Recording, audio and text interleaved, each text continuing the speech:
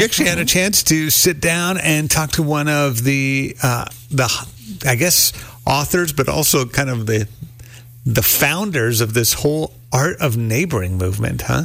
Yeah, his name is Dave Runyon, and he co-wrote a book called The Art of Neighboring, and such a great guy. We had an awesome conversation. We covered all kinds of things and how to just really influence the community directly around you and how that can go out and influence even more people. And so I asked him, well, how did this even get started? What inspired this book in the first place? And so I wanted our listeners to hear a clip of that, and we will be playing just clips from that conversation, but I just love what he says here. So I want can you play that clip for us? Sure. Yeah, so we, as a group of churches in our city, our part of Denver, we were dreaming and praying about what's the smartest thing we could do if we all wanted to go after one thing together. If we wanted to make the kingdom tangible in our community. And so we were in a meeting with our mayor, just kind of getting to know him, and then just asked him, like, hey, what would you really want us to go after in our city? And he said, if you guys want to make the biggest impact in our city, you should start a neighboring movement. He just started to talk to us about how big of a difference city-based relationships make when it comes to cities, and how the crime rate goes down, people live longer, all these different things. And it was just this incredible moment of him basically saying, and he didn't realize he was doing it. He's basically telling a bunch of pastors, you guys should get all your people to do like the most basic thing in the Bible. Like, yeah. Like literally love your neighbor. Exactly. Now, what do you think causes people not to do it? Like, what's it look like if you don't do it, and why aren't people doing that more often? Like literally loving the people directly around them. Yeah, I think the two biggest barriers are time and fear. And I think the time piece is probably the biggest one. We just tend to just live at a pace that is really hectic. And I think it's become normalized in our culture, and it's really eroded the neighbor-to-neighbor relationships.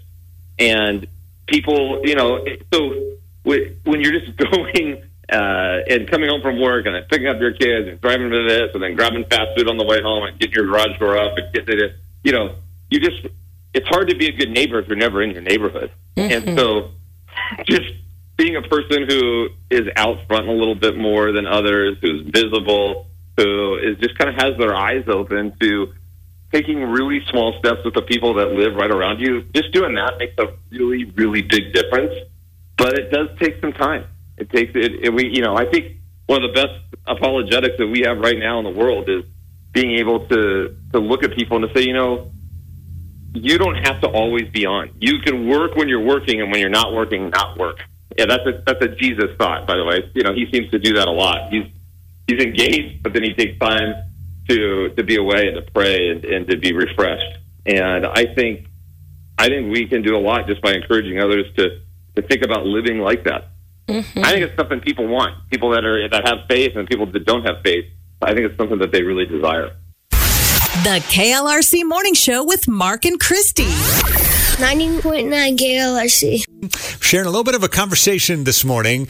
Dave Runyon is one of the co-authors of a book called The Art of Neighboring, sharing the journey they went on as a community about learning to love your neighbor and the impact of learning to love your neighbor. Well, you talk about, a lot of times people are not going to step into a church for an event.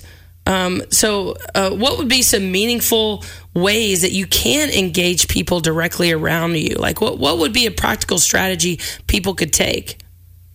Well, here's the great news. It doesn't take a lot. So just, number one, learning and retaining and using people's names. That's the most important thing we can do.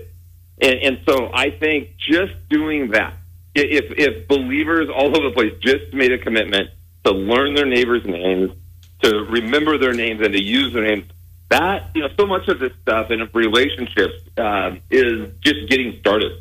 And learning those names and using names is what it changed my life. It changed my whole life in my neighborhood. And then I just kept taking the next small step and just looking for opportunities to spend time with and to get to know the people that live right around me. Well, one thing you mentioned, speaking to that, of learning people's names, that I thought was brilliant, is your wife is it your wife or Jay's wife put together the block map? Yeah, that was my wife built a directory. Okay, the block map and the block directory. Tell me a little bit about that, because that's a brilliant way to make this so applicable that we can all do, and it really goes a long way. Well, the block map is really simple. It's just a little visual anyone can make and put on the refrigerator, and it looks like a little tic-tac-toe board. It's just got space for writing down the names of the people who live right around you. And that was a tool that really was incredibly helpful for me and for my life. And so just doing that over and over and over again, filling in those names. If somebody moves, we just erase it and put in a new name. And we actually have little refrigerator magnets now that people can get if they want to that have the graph on it. But anyone can just make them and put it up on their fridge. So that was one piece that was really helpful. And then we had a break-in in one of our homes, and we just realized, wouldn't it be great if everybody had each other's contact info? And so my wife created this cool little directory just on our block, and it has everybody's names and emails and phone number. And a couple people didn't want to have their info out there, and that's fine. But we just took as many people as were willing in our little 40-home area and just distributed that info, and that has led to all kinds of great stuff. Wow, that's just awesome. Well, like personally for you, like, do you have just a personal story that you've experienced through that, just in your neighborhood, connecting with everybody, what you've seen, how you've seen it change your neighborhood? Yeah, and especially during the season of the pandemic season we're coming out of, just having info is being able to reach out. There's one of our neighbors who's older, and we weren't seeing him a lot, and we were just concerned about how they were doing, or did they, especially in the early days of the pandemic, did they need somebody to go out and get groceries for them? Were there needs that they weren't being able to take care of just because they were fearful of going out? And so because I had their info, I was able just to, reach out and make a phone call. And then we followed up with a bunch of email correspondence around this, but just to check in and say, hey, what can we do to help? And he had explained that his wife really wasn't feeling well anymore.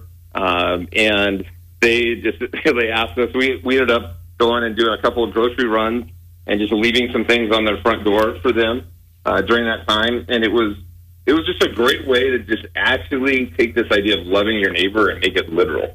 The KLRC Morning Show with Mark and Christy. 90.9 KLRC. We've been sharing a little conversation with Dave Runyon. He is one of the authors of this Art of Neighboring book. It's such a really good resource.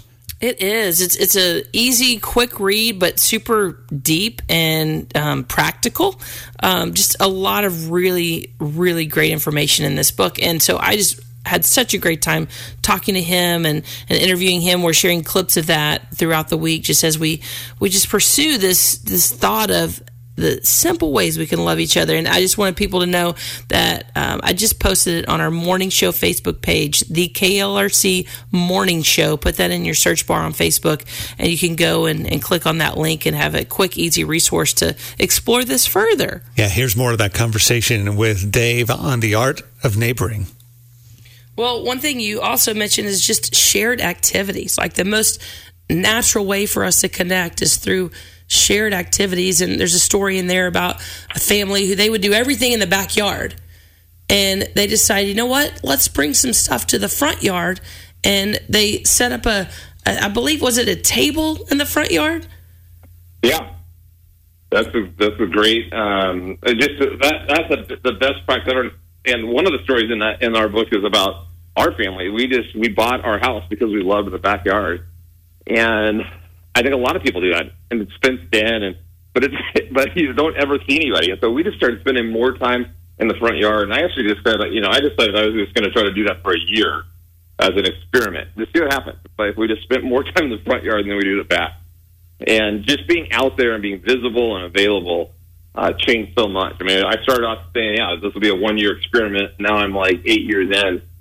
I can't really go back. I'm trapped now.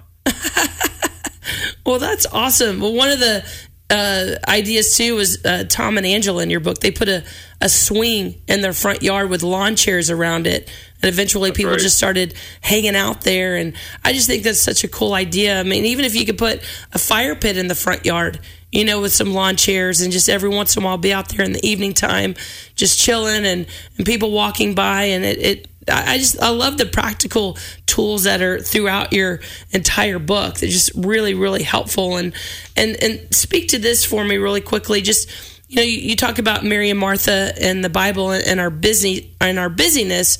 Tell me just your thoughts on that, about surfing the web and watching TV. Just go there for a minute on what really prevents us from being that loving neighbor. Oh, well, personally, I love the Mary and Martha story because it just really hit me right between the eyes. I was a pastor, and I filled my life up with doing all kinds of things at church, and I was serving on different nonprofit boards, and I just kind of got to a place where I was like, everybody's kind of your neighbor. I'm kind of just loving my neighbor all the time, and I had filled up my life with so much that I didn't have time to just take a step towards any of the people that were living around me.